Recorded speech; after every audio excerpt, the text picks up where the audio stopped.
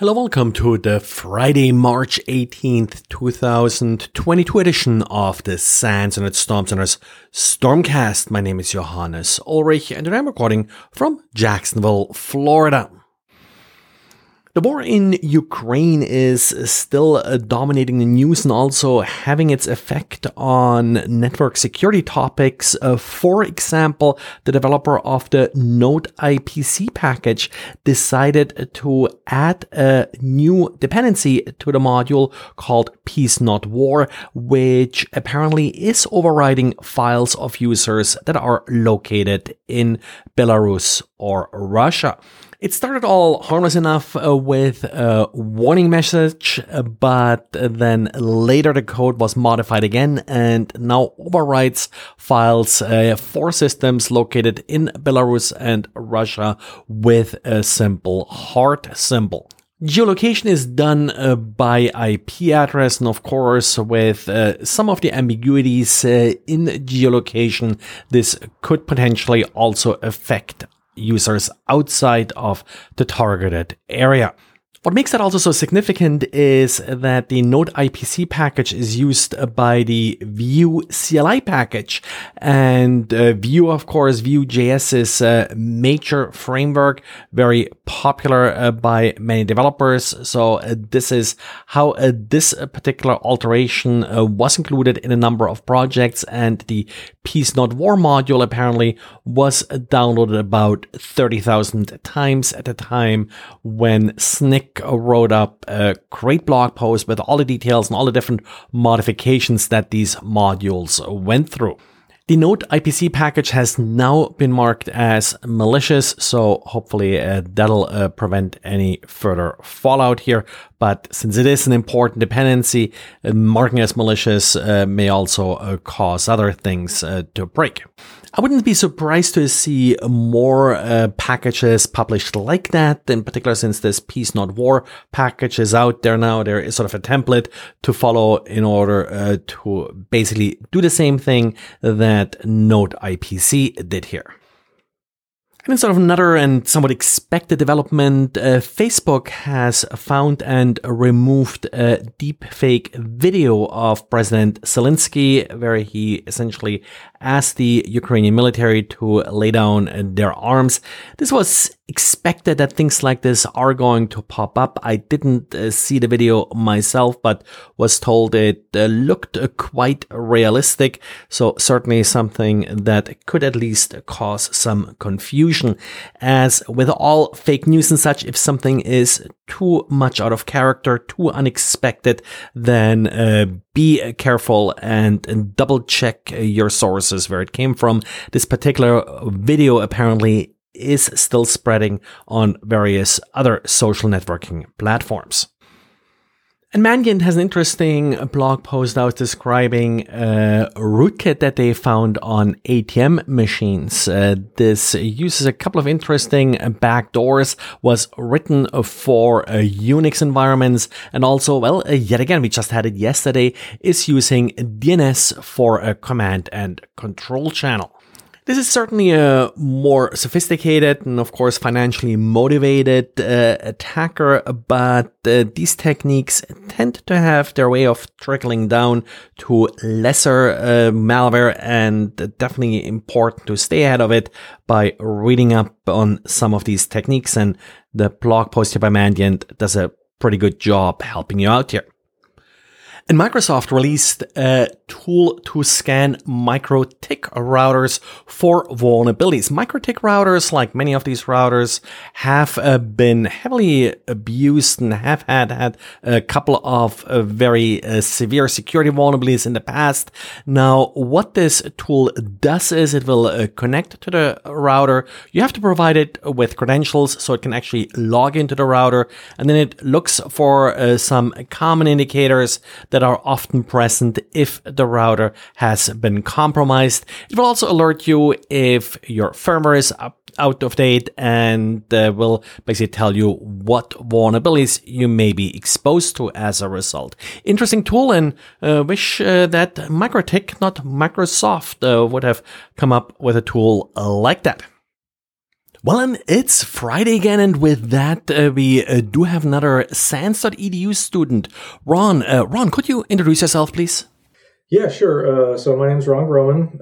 I've been working in information security now for close to 20 years. I've had more vendor-specific certifications than I care to remember over that time.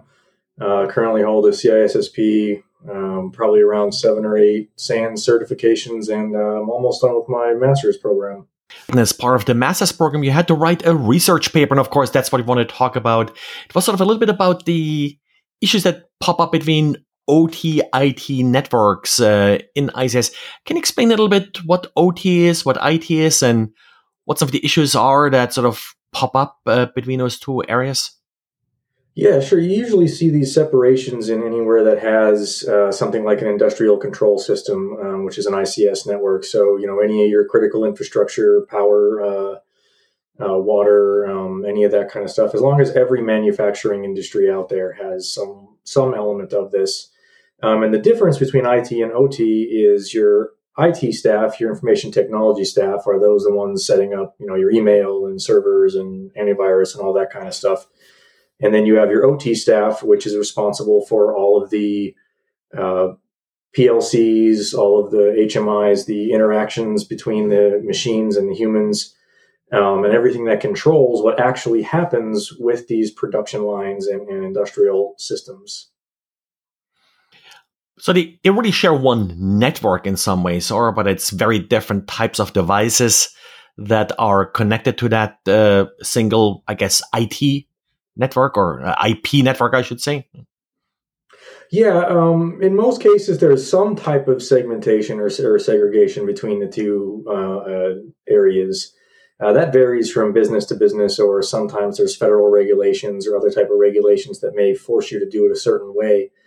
But generally speaking, it's, like you said, a very different set of devices with very different requirements using the same type of infrastructure. So, for example, as a regular user, I could be sending email, downloading stuff from the internet, doing whatever I need to from IT, and I'm worried about transferring files with a lot of size, a lot of data. On the OT side, to draw a parallel to that, you've got systems transferring very, very large amounts of data, but it's happening in very small bursts. So instead of straight bandwidth being an issue, you've got latency that's a big issue in that area because that data has to get there right away. Yeah, and your paper was really about network access control, which isn't really all that easy to do in the IT world, which I assume has a lot more experience with network access control than the OT world. So how did you resolve some of these issues? What did you learn basically by looking at how to implement network access control in the OT world? What some of the lessons from your paper? Yeah, so maybe I should clarify at the beginning. Network access control is an element of something that you see, a lot of out in the wild right now. Those buzzwords people are using, like zero trust and stuff like that. It's all based on some level of network access control, where you control what happens. So, for instance, an endpoint. You can check the user using the endpoint itself, where it's connecting from physically, where it's connecting from logically, what segment of the network, what time of day it is, what type of communication it uses. All of these things become conditions that then limit what it can access on the network to reduce the risk associated with that endpoint. But some of the major things that we discuss is really those key differences. We gave the example before of the latency being one of the major differences in the types of devices. But there are several others that play into this design consideration for network access control in an industrial environment. It covers a lot of that. I also talk about how to get the OT staff to have ownership and take control of a lot of this process, and some of the roadblocks that you would run into trying to force this type of thing on that environment without proper understanding and buy-in from an OT side of the business. So essentially, if you talk to an IT person that has implemented some form of network access control before, and that person now says, hey, let me get this working for your OT network as well. Can you sort of point out some of the stumble blocks, kind of some of the issues that they may run into? Well, first of all, you should plan to spend 80% of your time doing testing and planning, and 20% of your time doing the actual implementation. You really have to spend enough time to make sure that the OT side doesn't get defensive about it. Everything works good. Plan it out. Do it in a very small, slow rollout.